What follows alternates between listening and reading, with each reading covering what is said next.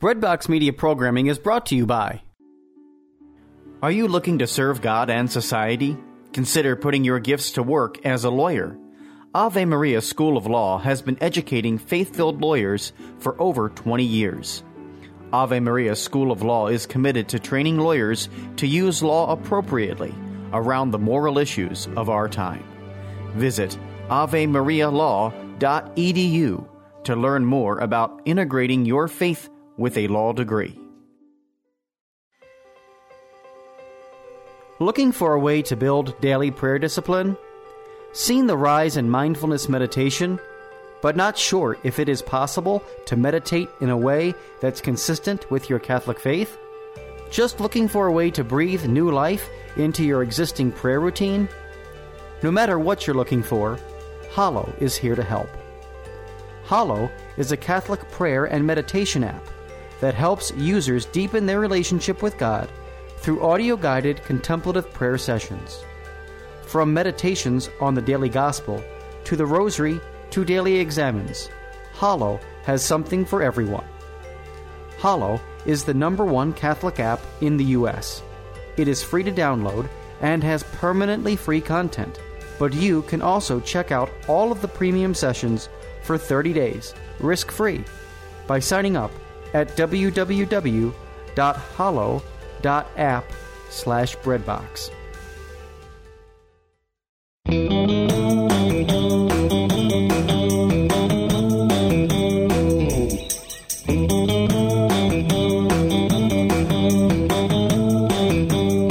Well, hey everyone, and welcome back to this week's episode of Lisa Hendey and Friends. You know, often we invite here on the podcast authors who share their work, and such is the case this week, but I'm particularly excited about welcoming our guest from this week because I sort of feel like I've seen the birth of this book over the years that she's been working on it. Joining us today is Jessica Thome, and Jessica is a Catholic convert, a wife, a mother, an author, a communications scholar and professor, and a homeschooler. She blogs at her website, jessicathome.com, and she is the author of the book that we're here to discuss today, Home in the Church, Living in the Embodiment of Catholic Faith. And her research in interfaith dialogue has been published at the Journal of Communication and Religion.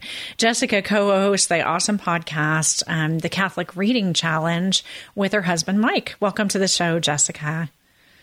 Thank you, Lisa. It is so great to be here and talk to you today. Yeah, I know. I was trying to figure out before I called you just how long ago it was that we've never met in person, I don't think, but we've been sort of online friends for quite a long time, right? Do you remember when that connection was made?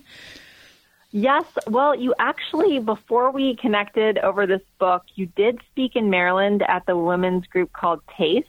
Oh, that's right. And I'm local there, so I was at that point going there. And so I did get to hear you then and briefly meet you. And then I don't know how many months after that, I reached out because I had this idea for this book and was trying to figure out what to do with it. So. Okay. Well, I know for sure that was actually before we moved to Los Angeles. So I know we've been friends for at least 4 or 5 years now, if not longer than that. And everybody who listens is probably like, Lisa's guests are always saying to her, well, I met you at XYZ place. I have such a terrible memory. So forgive me for not remembering that exact moment. But I do know that I've long been an admirer of your work. And I was so excited to hear that this book that you've really put your heart into this and fought for it for quite some time. And now it's been published. And so we're blessed to talk about it today. But before we jump into talking about the book, just tell us a little bit more about yourself and your faith journey. Sure. I grew up in a Christian home, Christian family, in the evangelical Protestant tradition. Jumped around a lot, I would say, when I was younger, to a lot of different churches. So I kind of have had a broad Christian experience, if you will, growing up. But my husband and I started, after we got married, not too many years after, we'll be celebrating actually 15 years this month. And we kind of slowly became drawn to the Catholic Church. At first, we didn't really know it was the Catholic Church, but we were kind of asking questions about our faith, and eventually it led us to that place, us about 7 years ago, we came into the church. So, and as I describe really in my book, it's, I had known Christ my whole life, but when I found the Catholic Church, I found home, in the sense that I found the home on earth that I felt was taking me to him, and the home that was sort of meant to be the family here on earth, walking me into his presence and then, of course, ushering me into eventually eternal life with him in heaven. And so that was kind of my experience, but our experience together, even though this book is kind of told mostly sort of from my perspective, although I kind of tell like our story here and there, really, my husband and I were really blessed to walk that journey together. And that's not always the case. I remember reading Scott and Kimberly Hahn's biography, Rome Sweet Home, or autobiography, I should say, Rome Sweet Home, kind of toward the end when we were discerning coming into the church. And it struck me as really intense that, their experience of being like, I think 5 years apart, maybe, in really coming to the same conclusion about faith in terms of like the Catholic versus Protestant tradition. And so I was very thankful to be sort of on the same page with my husband the whole way. That was a blessing. So pretty much our kids have basically only known, our oldest was 2 when we came into the church. So they really have only known the Catholic Church. So I would say for them, it is, they'll be cradle Catholics, which is interesting. So it's a different perspective. Yeah, that's amazing. And, as I have to say, I've been a fan of your writing and I've watched your blog and stuff over the last several years. But one thing that I was really excited about when I saw the manuscript for the book, which again is called Home in the Church, that while you are an academician and you are, definitely a scholar, the book is so accessible. And I love books that that incorporate story. And so what we have in this book, from my perspective, is all these great hallmark teachings of the church, but through the prism of your lived experience. And so you walk us right along with you. And one thing that I remember from reading in the early parts of the book is that while you guys were coming together, weren't you kind of maybe expecting a child around that time? And we're thinking maybe we should hold off a little bit. And then your husband was like, so no. Our second. So tell us. Our second son, Walker, was, when we came into the church, he was only 3 months old. So basically 3 months before that is kind of when my husband was like, okay, I'm super pregnant, right? And ready. I'm kind of just thinking about baby stuff and, obviously very intensely considering Catholicism, but at the same time, sometimes everything can be about, a baby when you're about to have a baby. Understandably so. So I was just kind of like, okay, well, yeah, we'll get to that. Let's just have this baby. And he's like, no, this is really important that we just go ahead and do this now. He's kind of like, I'm jumping in. I'm joining the church. I want to come to the church. So, you ready? Because I'm doing it. So I was like, okay, all right, yes. Obviously, I'm not doing it without you. It's amazing. I love that story. And the book is really, it's both your story, but it's also sort of a primer for anyone, whether they're a convert or a lifelong Catholic like me, to really know what it is that we treasure about the faith. You cover the Mass, which is kind of your starting point. You cover the sacraments, domestic church, the liturgical year, saints, prayer, and, carrying our crosses and redemptive suffering. So how did you come up with the format for the book, and why did you decide to organize it this way? Oh, my goodness. That was the whole process of the Holy Spirit. It's so funny. I would say usually when God puts something on your heart and gives you some work to do, he very infrequently does he give you the whole picture. I think that almost probably never happens. Maybe that's happened to someone. But it usually is like this small piece of the picture, right? Start doing this. And then gradually, I had no idea that this book was what it was when I first had the inclination in my heart to write my own story. Quite honestly, as I dedicated the book to my husband and my kids, quite honestly, my most selfish motivation for writing this was because, and I guess this is the case with a lot of my writing, for my own, my own posterity's sake of remembering. I think so many times, so many significant things happen to us, and it's so easy in our busy modern world to not be reflective and contemplative and capture those moments, and write them down and actually remember what it is that's happening. So for me, initially, there was just this element of, I really kind of want to tell the story for me as much as for anyone else who might be wanting to hear about it. But then I probably a few years into it, after I had kind of started writing, had a couple chapters, was kind of putting out feelers to see if anyone was interested in publishing, it kind of started to take a direction of being not just a straight conversion story, but like you said, of kind of bringing someone alongside and saying, here's my story, but here's kind of what it taught me. Here's what I learned about the church that you might not know, or you might want to get in deeper and jump in here with me, because this is what God showed me when I started investigating the church tradition and tried to investigate the church sacraments and all the wonderful things that the Catholic Church offers us. And so for me, my story started to take this shape of, how did I discover these things in a way that actually made me discover embodied faith, which is kind of a concept. The way I describe embodied faith to people, I'm actually working on writing a little short email course for people to take on it right now, because I think it's sort of a foreign thing. We kind of think we might know what it means, but the idea of like not just thinking about our faith, but actually living it, like that it's not just this sort of abstract thing that we know, but that we know through doing, if that makes sense. Mm-hmm. And so I wanted a book that helped.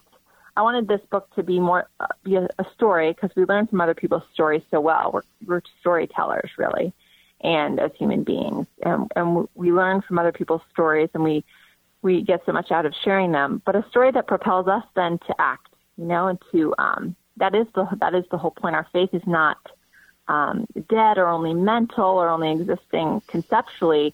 It's to be lived out, to the fullest, when John 10:10, talks about abundant life. And that's what I think of when I think of embodied faith. I think of that really fully alive life that Christ wants to give us here on this earth, because it's really just, that's what we're going to be living eternally. So it's this element of really practicing here on earth what we're meant to eternally live as eternal beings with God.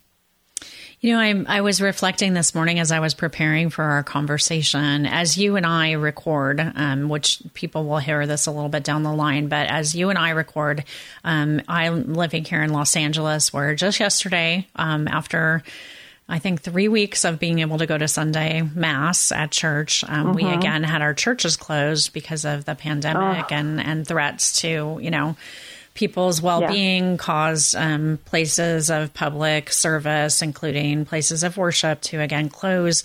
And it sort of was like almost like a little tease that we got to go for a couple weeks. And now we're back to needing to really worship in our domestic churches. And I was thinking about how your book is almost like a book for this time for me, because what I've found in the last what feels like an eternity since we've been able to be regular at church is needing to go to all of the hallmarks of my faith to live it in such a trying time and under such trying circumstances when most of us can't physically receive the Eucharist at this time.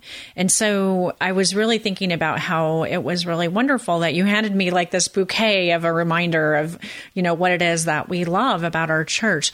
Were there any of the things that you wrote that have been helpful to you and your family during this time of difference in practicing our faith? I think one of the most primary ones that came to mind just immediately as you asked that question was really understanding the Mass.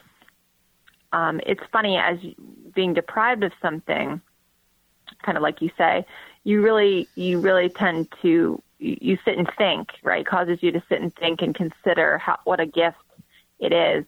But I think there were a lot of Catholics in America who not only maybe we didn't appreciate the gift and the access that we had to the Eucharist and the Mass and to the prayer of the Mass itself, but I think perhaps there are a lot of people who didn't really know why it's so powerful.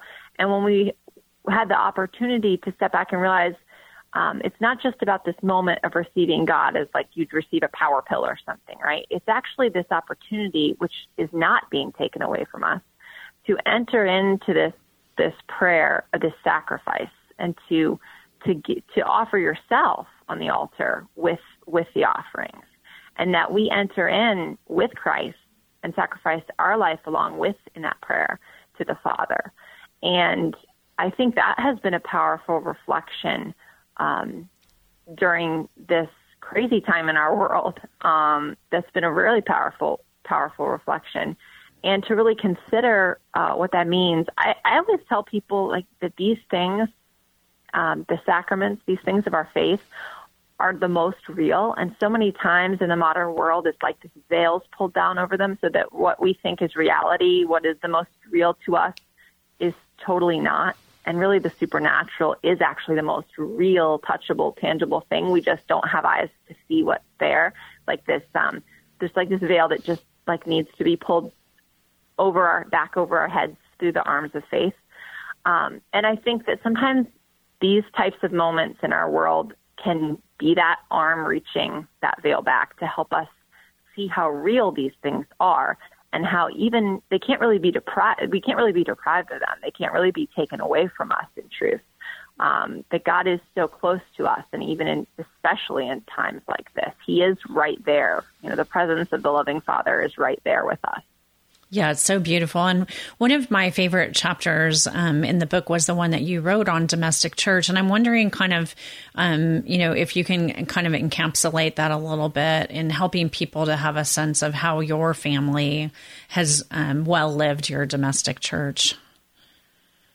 Well, we have, it has looked very different over the years. To give people a perspective right now, right now we have a 9-year-old, a 7-year-old, a 5-year-old, and a 2-year-old. And when we first became Catholic, we just had the 2 older boys who were 2 and 3 months. All right. So, we had some time to kind of figure out, hey, the beauty of that was we had some time there having a really young family to kind of determine what things were important to emphasize. But essentially, and so while it's looked different over the years, and it does, it changes and you grow, and it is not meant to be this. I want to just say to people who there's so much out there about the domestic church, and there often is this concept of, oh my gosh, we have to do this perfectly. And this becomes this performance idol thing that it's not at all meant to be. It's meant to be this life-giving. Thank you. Yes. This life-giving, avenue of God's grace where we just bring the church into our homes and we live it out in a domestic way so that it's not, that actual act is embodiment itself, right, of the spiritual life. It's not, it's this rejection of this like duality of the spiritual and the secular, of like, this is Sunday, this is church time, and then this is other life time. It's just this seamless, organic, continual presence of God that you're acknowledging in your home and when you go out of your home. And I think that truly is what the domestic church is meant to be. That we're just authentically living this with our family, and we do a good job, and we do a poor job, but we're trying our best to bring our faith into every moment of life. And so that very much means that our family life, our domestic church, really should be alive with all these same aspects of our faith, and that there's not like a pause button that we hit. So that looks different, that looks different in different spaces of time. And right now we truly struggle with like getting a whole rosary said with 4 little kids. Like it never seems to be that everybody's like on the same page, right? It's just, it's a hard time of life. But then there are other things that are very beautiful that, happen organically. And there are little things that we have just naturally taken the time to put the effort in to make, a priority. And we do see fruit from that. One example I would point to that I love is that we have a 2-volume book set of like sort of a kid, not really kids, I would say junior, like young adults, but it's kind of perfect for all ages, Lives of the Saints. And they're really short. They're just like 1 or 2 pages, and we just read it every day. And this usually during the school year, since we homeschool it sometime in the morning during, there's a break in our school day that we'll read about the saint of the day. But during the summer, it's been at lunchtime. And so that's a pause button of just like both living the liturgical year, like celebrating that life of that saint, that eternal intercession that's continually going on, even though that person hasn't been living for centuries. Like the idea that we're we're telling that person's story because we have so much to learn from that person, but we also, at the same time, are asking that saint's intercession. This person who's been dead for centuries, we're asking that person to pray for us. And it's a powerful ritual to believe in and to take part in acting out. And like to actually live that moment means all of those things, right? To children and to you. And so like doing those kinds of things together and determining what things do we want to emphasize, what things are important, and how do we live this out in family life? Those can be really significant moments. And that's like, 5 minutes. So it's not like really having a strong, beautiful expression of the domestic church, which will look different in every family. It's not like that needs to be a really complicated thing. Yeah, I love that. And I think you referenced that. One of the great parts of the book is that at the end of every chapter, you include some resources that will help you to live out those. And I think you referenced that 2-volume set in that. Well, sadly, we're coming up to the end of our time together. I want to remind everyone that the name of this book by Jessica Tomey, which actually her last name, you can look at your phone and see it as you're listening to this, Ptomey. The name of the book that we've been discussing, Home in the Church, Living an Embodied Faith. And Jessica, are there any kind of closing thoughts that you'd like to share before we let you get back to family and your work? Yeah, I think that this might be just, for those listening out there, many of you might be Catholics and you might be someone who will certainly benefit from. I know I love conversion stories, so I could really never read too many of them. And it's very hard for me. I have to be very careful when I start one because if I have other responsibilities, I might tend to not put the book down.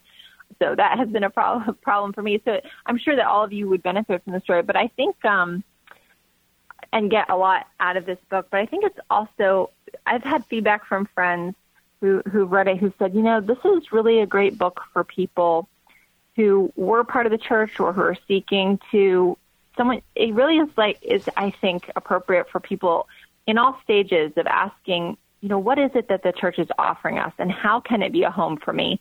And my hope as I wrote it was that it would be accessible to people in all walks of life, that it wouldn't sound like I was just speaking to a closed off audience, that it's just me sharing a journey that I think other people, sharing about a faith that I think other people, even if it's not their faith currently, would be really interested in investigating. So I just say that to say it might be a story that blesses you, but it also might be a book that you read and you think, oh my gosh, there's someone who I feel like this just connects with. And I think that's the reason we have so many different kinds of stories and so many different types of books like this, of people telling their story of coming to faith, because every person's story can connect with a different person because there's just some amount of shared experience. It's powerful. And when we encounter someone who seems like they've walked a path similar to our own, it becomes a very powerful testimony to read their story and how they've encountered faith. And sometimes it can be,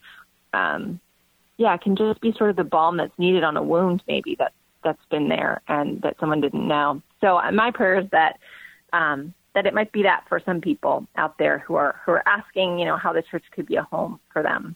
That is so beautiful. And it's also a reminder that we all know people in our lives who may never come into the church, but who love and want to know us more deeply. And so this is a book to share with those friends as well. Why we do the things that we do is such a great thing. Jessica, so grateful for your work on this book, for all that you do, but especially for the gift of your friendship and for the heart that you share. So thanks for coming on the podcast. Oh, thank you so much, Lisa. God bless. God bless you. Well, that is it for this week's episode. Definitely know that our show notes will include a link to jessicatomey.com as well as to the podcast link for the Catholic Reading Challenge, which is the podcast that Jessica co-hosts with her husband, Mike, and definitely want to check that out too. And you can find all of that through my website, lisahendy.com, where we include links to all of our previous episodes and information about the guests that we have here on the show. So grateful for you for being a listener to this podcast. Grateful for your feedback and just your prayers and all of your well wishes. Please know that you're in my heart. I hope you have an awesome week. God bless.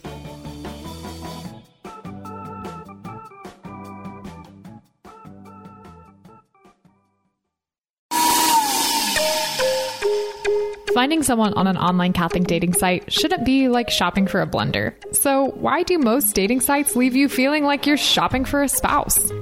At Catholic Singles, we connect members through our unique user polls and activities, which help you discover other members and their personalities and interests. Because you're a person, not a profile picture. So stop shopping and start discerning. Trust your love story to the original Catholic dating site and use the promo code BREADBOX at checkout for 20% off at CatholicSingles.com.